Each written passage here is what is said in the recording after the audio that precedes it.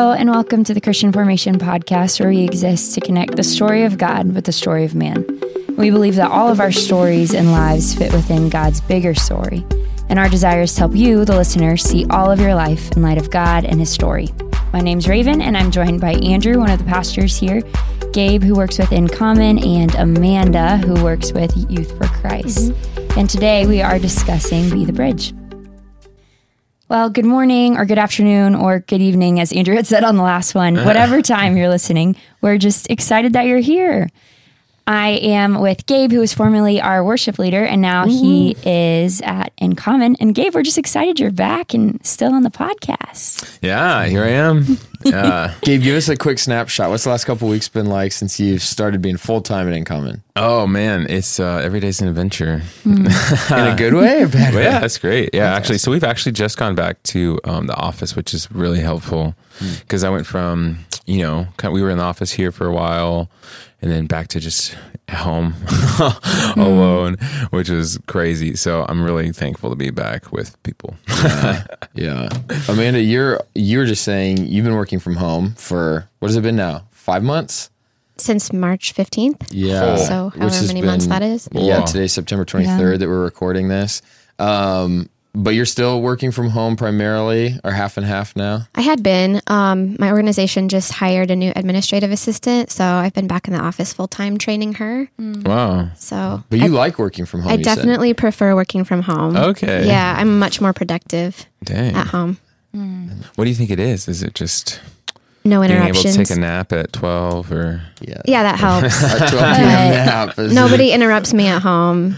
Yeah. Raven, you said you liked working at home too, right? Oh, When we yeah. were doing I that? loved working at home. My roommates actually would come up to my room and knock on my door at 5 o'clock and be like, okay, you've been up here too long. It's time to go on a walk.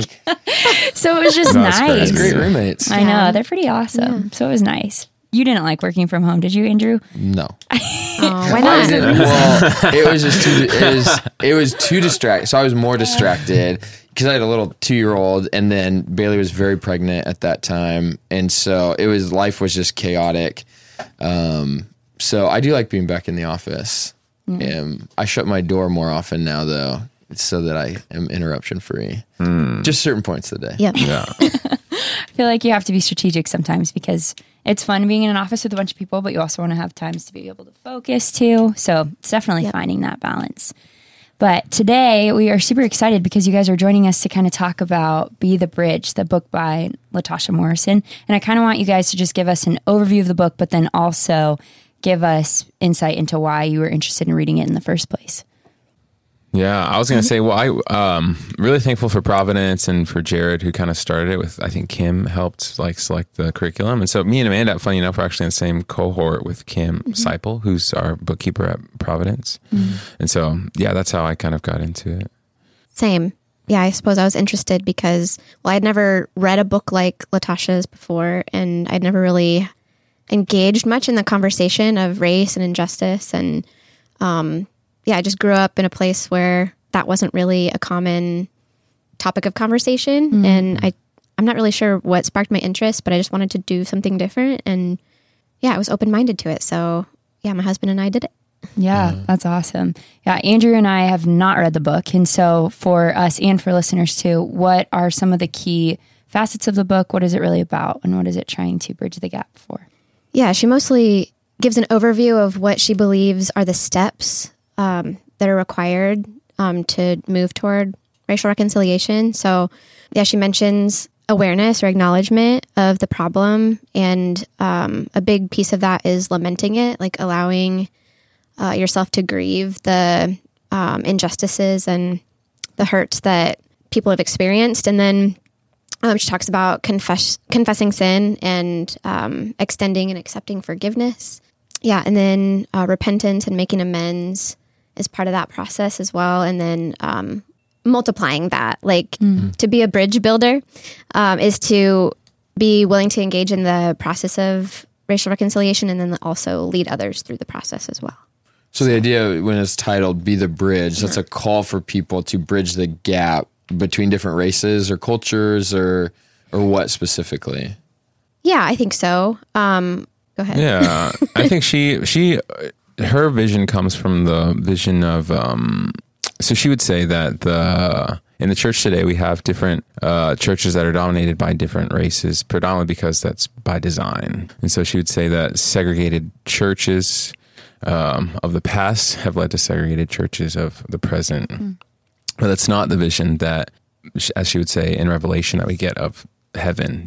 A segregated heaven isn't the vision. And so in some ways, she wants to take elements of what we see in the future and bring them to the present as far as the way that church life exists in America. And so I think that is, I think what she's trying to get is how do we create cultures that are multi-ethnic? It could not just black, white, but I think, surrounding all sort of ethnicities. But I think that's her vision for like the church to be a place. But she sees that coming through these bridge building networks as a network. Yeah, because it's like there's like groups across the nation. Is that right? Or like what is the like groups or network? Be the Bridge. Yeah, so her organization called Be the Bridge. I think so. Yeah. She started some. It's very on brand. Yeah. Yeah, she started there. I think they began as discussion groups or just groups where people could come together and talk about race and racism and things along that vein.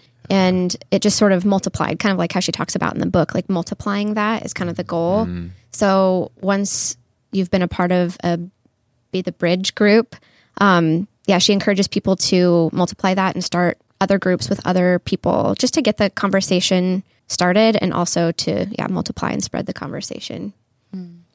You, Amanda, you had mentioned one of the things in her book, she talks about the idea of lamenting. I think that's probably a little bit foreign to most people in general. So not just in the racial conversation, but just in general. I don't know if we like lament super well, but what's her aim with that? Or what was a takeaway that you had from the idea? So maybe help explain what does she mean when she says that we need to lament in this area?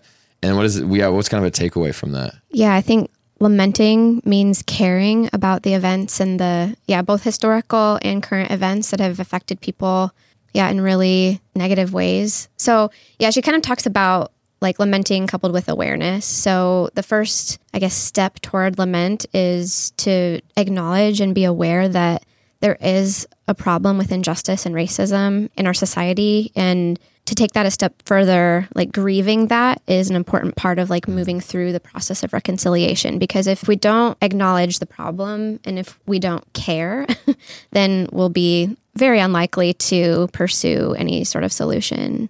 So I don't know if that answers your question, but it's, lament is sort of acknowledging and grieving, just allowing yourself to be sad about, hurts in our society. Did you guys, either in your cohort or even just personally, did you talk at all about or think about what does that actually look like to do that? So to lament, to genuinely, so not just like see a news story and say, oh yeah, that's bad somewhere in Minneapolis or wherever, but what does it actually look like to lament that, like just kind of practically? Yeah, that's a great question. Well, for one, like you've said, Andrew, it is a foreign concept. And so I think for us, even just entering into that, I'll call it like a space, like the lament space, without necessarily looking for solutions right away is a powerful step, right? Because I think so often we're quick to think through how do we fix this? What do we do? But to just say, it's broken and I just, I need to make my protest to God and just say, like, this isn't how it's supposed to be, partially but for my own fault, partially for the broken world. And just realizing that, there is brokenness. It's maybe just that. It's like when you realize your sin for the first time and you don't really know what to do with it. But obviously the next step is to like repent, right? To actually seek like repentance for whatever it is, whether it's your fault or someone else's fault. Not that you can seek repentance for other people, but you know what I mean? Yeah. And so, does that sound kind of what you were thinking? Yeah, definitely. It kind of made me think of a part of the book that she talked about, like Daniel and Ezra in the Bible kind of lamented and acknowledged sin, not only their own personal sin, but the sin of their people. So like part of the lament is acknowledging that like maybe I'm not personally guilty, maybe I am, but there's a whole history and a whole society of people that I belong to, and we have wronged other people, and like kind of taking corporate responsibility. Totally. Yeah, it's that whole idea that like any society is built by the people that inhabit it, right? And so a society is made in the image of like the people that live there, right? And so to some extent, the image that we've like put up is the society that like we live in. And so, yeah, there's like a corporate thing, which flies in some ways in against like the individual liberal like beliefs of our day, right? That we are individuals and only the choices that we make affect us. But that's not how it works. One of the things that's so intriguing, even when you said it, was just I feel like maybe I've seen it either in conversations with people or especially probably on like social media and stuff. But when you hear a news story like this, or when something gets brought up, it doesn't feel like maybe there's a lot of either lament, or I don't know if it's empathy or what. It feels like even news stories that are horrible situations, it feels like our instant reaction recently is to make a comment about it, or to use that to explain something, instead of just genuinely like being broken and hurt over it. And no matter, and there's all the debates of, all the different stories that have come out, and all that stuff is maybe fine at some level, but it does feel like no matter what happens, like if there's obvious brokenness or sin, like every time we see this, there should just be a posture of like hurt and lament and grief over it, no matter what your like viewpoint on it is, if there is any sort of like injustice or anything like that. So I just feel like that's an interesting or an intriguing call. I feel like that's a helpful push to make, because it seems like maybe we're lacking. I don't know if we're lacking that more now than before. Maybe it's just more evident because we can see it easier, but it does feel like that immediate response of empathy, brokenness, lament is maybe missing in these conversations a lot. Yeah, totally. Would you guys experience, like in conversations you've had, have you experienced something similar? Yeah, I think so. I think a lot of times people want to look at an event and try and decide who is right and wrong. But I think most people can agree that no human should die at the hands of another. And that's sad, and that's a tragedy, and it doesn't matter who is right or wrong. So yeah, I think realizing that the death of a person is something to grieve. Doesn't matter what color they are, what their position is in society. It just shouldn't happen. Yeah, it is. I've seen exactly what you've said, Andrew. Just like with like tragedies, there's almost like a running tally to see like who's had the most. But yeah, as a Christian, I think, our position can be deeply informed by just the value of life, no matter what age you are. So much value to our life because God's given it value. Yeah. So as you guys are reading this, those are some of the things that stuck out to you. Did you have anything in the book that you didn't really necessarily agree with that she brought up? Just a different perspective or a thought process or anything like that you wouldn't agree with? Or did you feel like for the most part, most of the book, you were on board, same mindset, everything? I don't think there's anything I disagreed with. I do think this is a book that if you did disagree with it, you would probably put it down in the first couple chapters. I think one of our guys in our cohort was making that exact same comment. What's his name? Nathan. Yes. He's a mathematician down at Creighton. Nice. Very cool human. Very smart human. Highly intellectual. But he made the point, and I think Morrison even makes this in her book, that this isn't necessarily going to convince you of anything. So don't come into this book trying to be convinced of anything. But if you're already on the fence or want to know what to do about, whether it's a fight against systemic injustice or it's, how do you bring different races together? Like, this is a book that could help you in that. And so it's definitely not going to take someone who doesn't believe in those things to a new place, right? This is for people who have already bought into some sort of ideal or some sort of mindset. Yeah, that's good. So if there are certain things within this book that's basically equipping people, and maybe our church, if that's the biggest reason to read it, of, okay, if you want to know the next step, what are some of those next steps that she talks about in her book to have the conversation or to start building bridges? What are some of those things? Yeah, so lament was the first step. And I think there's 5 steps, right? Or something like that. I think so. It's 5. Acknowledgement and lament. Yes. And then moving into confession and forgiveness, both extending and accepting forgiveness. And then repentance. So choosing to think differently or act differently. And she talked a lot about making amends. So she used an example of an employee at a small company getting a certain salary, and the boss said, "I will pay you this much." And 3 weeks later, the employee realizes, "Well, I never got my raise, or I didn't get as much as you promised me." Yeah. And she talked about the difference between the boss saying, "Oh, well, that's too bad. From now on, I will pay you what I told you I would." And she talked about how, like, anyone would say, "No, that's not fair. You owe me a certain amount from the amount that you shorted me before." Mm-hmm. And she compared that to, like, how we can move forward in this conversation. Like, there is a whole history of, like, hurts and wrongs, and we can recognize that and choose to move forward, but we also have to be willing to somehow make amends for the wrongs done in the past, even if we're not personally responsible. Kind of that idea of, like, corporate responsibility. Yeah. So making amends was sort of a huge part of that process. Totally. Yeah, and that was where they brought in the big R word that nobody likes to talk about, called reparations, which is funny because there's a lot of different views on this. Some people are like, I had friends that done this on Instagram or whatever. They're like, hey, if I'm trying to pay out some reparations, send me your Venmo and I'll give you money. And then our friend Nathan, who's a mathematician, he's like, that's never going to work. He's like, you need, like, this has, because it was a societal, like a structural thing, if, those sorts of whatever have to come, like, structurally, not just individually.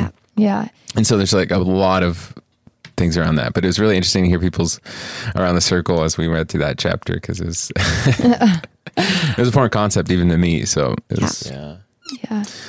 Well, what do you think? So with the amends thing, I mean, so kind of what you're just saying, Gabe.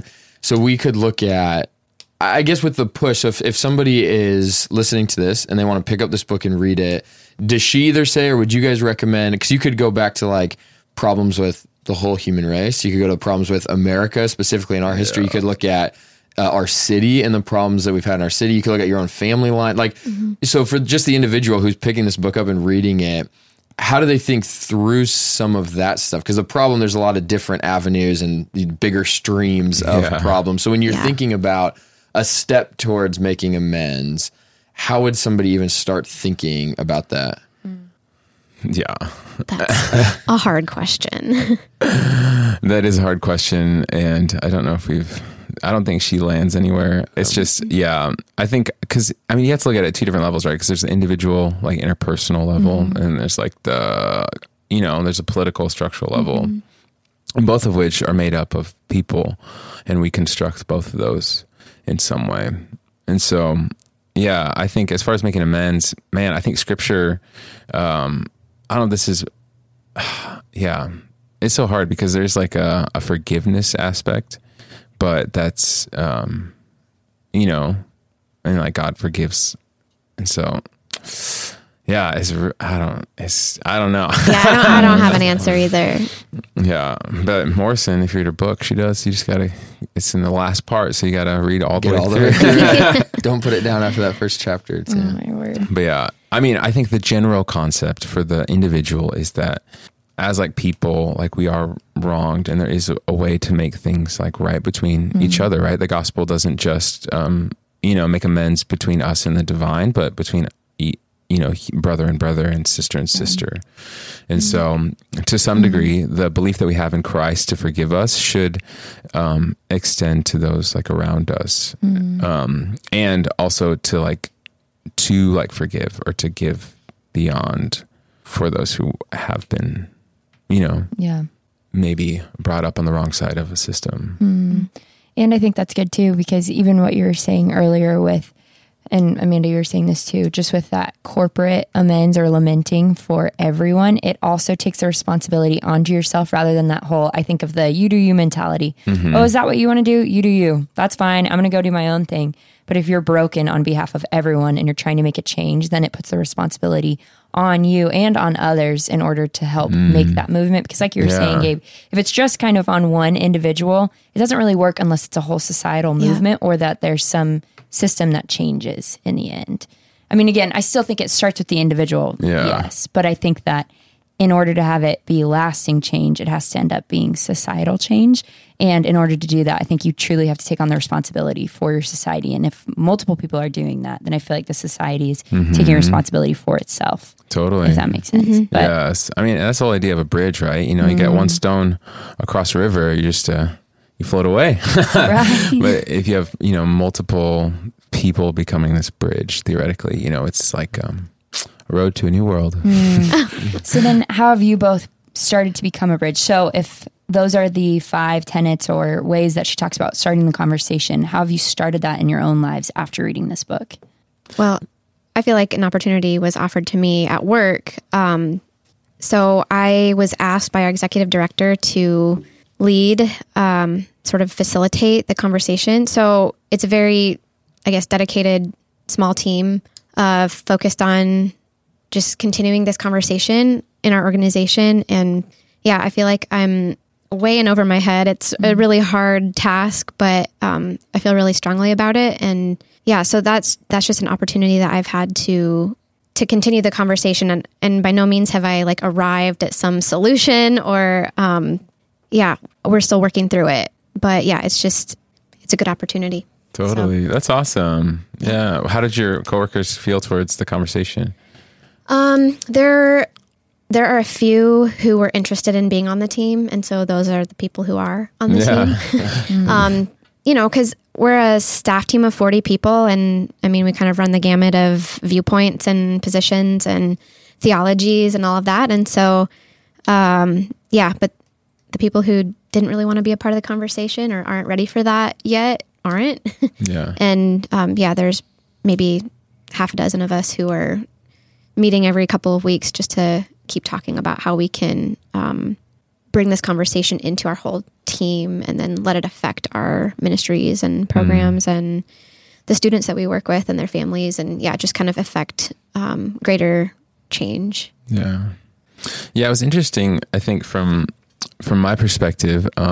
Yeah, her book was really full of like stories and different things, but I think the underlying theme was just this theme of listening, which is, I mean, obviously it's a good just trait to have in general, but to see the power of listening, highlighted was, I think, really helpful. And so I think in my life, the thing, I think that God's been maybe showing, at least my wife and I over the last few years, is, you know, this idea of practicing the presence, listening to God, but then also listening to like our fellow humans, and, you know, trying to understand their experience in a way that,